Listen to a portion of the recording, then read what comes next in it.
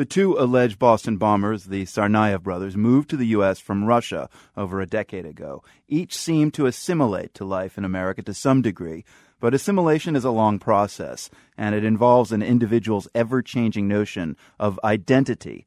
Those notions are explored in a new film called The Reluctant Fundamentalist. It's by director Mira Nair and based on a novel by Mohsin Hamid. The main character, Changez Khan, leaves Pakistan to study at Princeton. He gets a high-powered job in Manhattan, even dates a socialite. Then 2 planes hit the Twin Towers, and everything changes.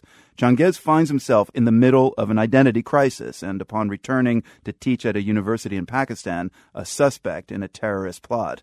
In this scene, Changez, played by actor Riz Ahmed, meets with a journalist, played by Liev Schreiber, in a tea house in Pakistan to share his side of the story. Am I part of the new militant academia? I don't know. Are you?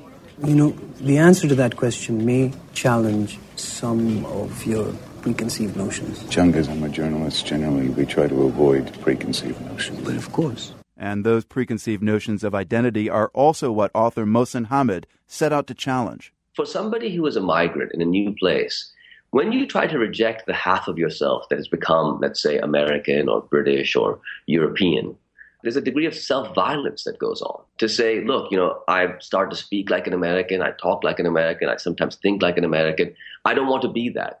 It's rejecting yourself. And that can be a very violent process. It's violent to the psyche, and it can be violent to the outside world too. I mean, that rejection of one half of that duality in one's identity has been discussed a lot in the past 10 days. I tend to think that these battles we're seeing around the world is a war on hybridity. We have people in places like Pakistan who are saying we don't like the increasing Americanization of our youth, of our culture. And we have people in Europe and America saying, we don't like this immigrant population coming from abroad and mixing us. And these people pick fights with each other. And the rest of us then get dragged into a battle against what I think is the natural state of things, which is increasing mixing. I mean, Mohsin, you yourself, you were born in Lahore, Pakistan, came to the U.S. for college and even went to Princeton, just like Changez, the protagonist of the story. Your book is a work of fiction, but I'm wondering how you've experienced that tension. When I was 3 years old, I came from Pakistan to America. My father did his PhD here, and the family stayed until I was 9. I spoke Urdu then, but not English at 3. And at 9, I went back to Pakistan speaking English and having forgotten my Urdu.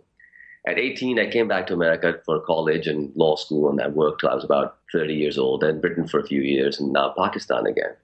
And I've been moving between these worlds. And when I was younger, I felt like I wanted to fit in. I wanted to be, a young Californian kid when I was in California, and then a Lahori teenager when I lived in Lahore, Pakistan.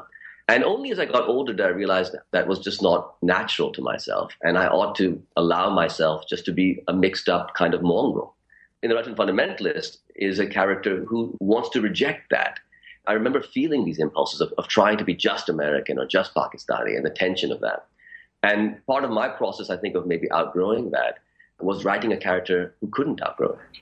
Is feeling like a mongrel okay with some emigres and just not acceptable by others? I think what we have to keep in mind is the basic state of being a human being is to be mongrelized. The way a mammal comes into existence is 2 different mammals, male and female, get together, commingle the genetic code, and create this mixed up thing that we call the child. Yet we've imposed upon ourselves these religious, national, ethnic, racial categories that deny our innate hybridity. And for me, the bigger question is, how do we allow hybridity to become natural and a good thing again? And so how do we allow hybridity to become normal? For me, the first thing is to recognize that it's in ourselves. If you think about what happened in Boston, we can think about these 2 young men. I mean, I don't know them. I don't know the details. But, so much of it seems schizophrenic, fitting in, not fitting in, having double life, confusion.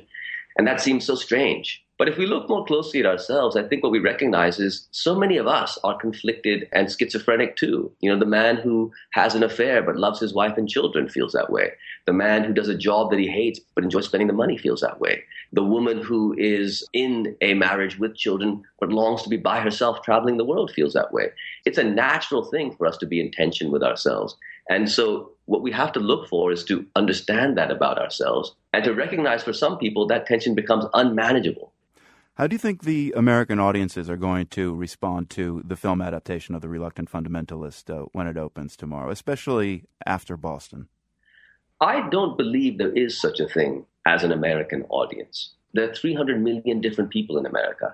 Muslims, Pakistanis, Chechens, Britons, Germans. We're all incredibly diverse, and we don't react in the same way to stuff. So for me, there won't be an American reaction. There will be lots of individual reactions, and I hope that some of those individual reactions will find the film stimulating and interesting. Mohsin Hamid, the author of The Reluctant Fundamentalist, Mira Nair's film adaptation of his book opens in New York and Los Angeles tomorrow. Mohsin, thanks very much for speaking with us. Thank you.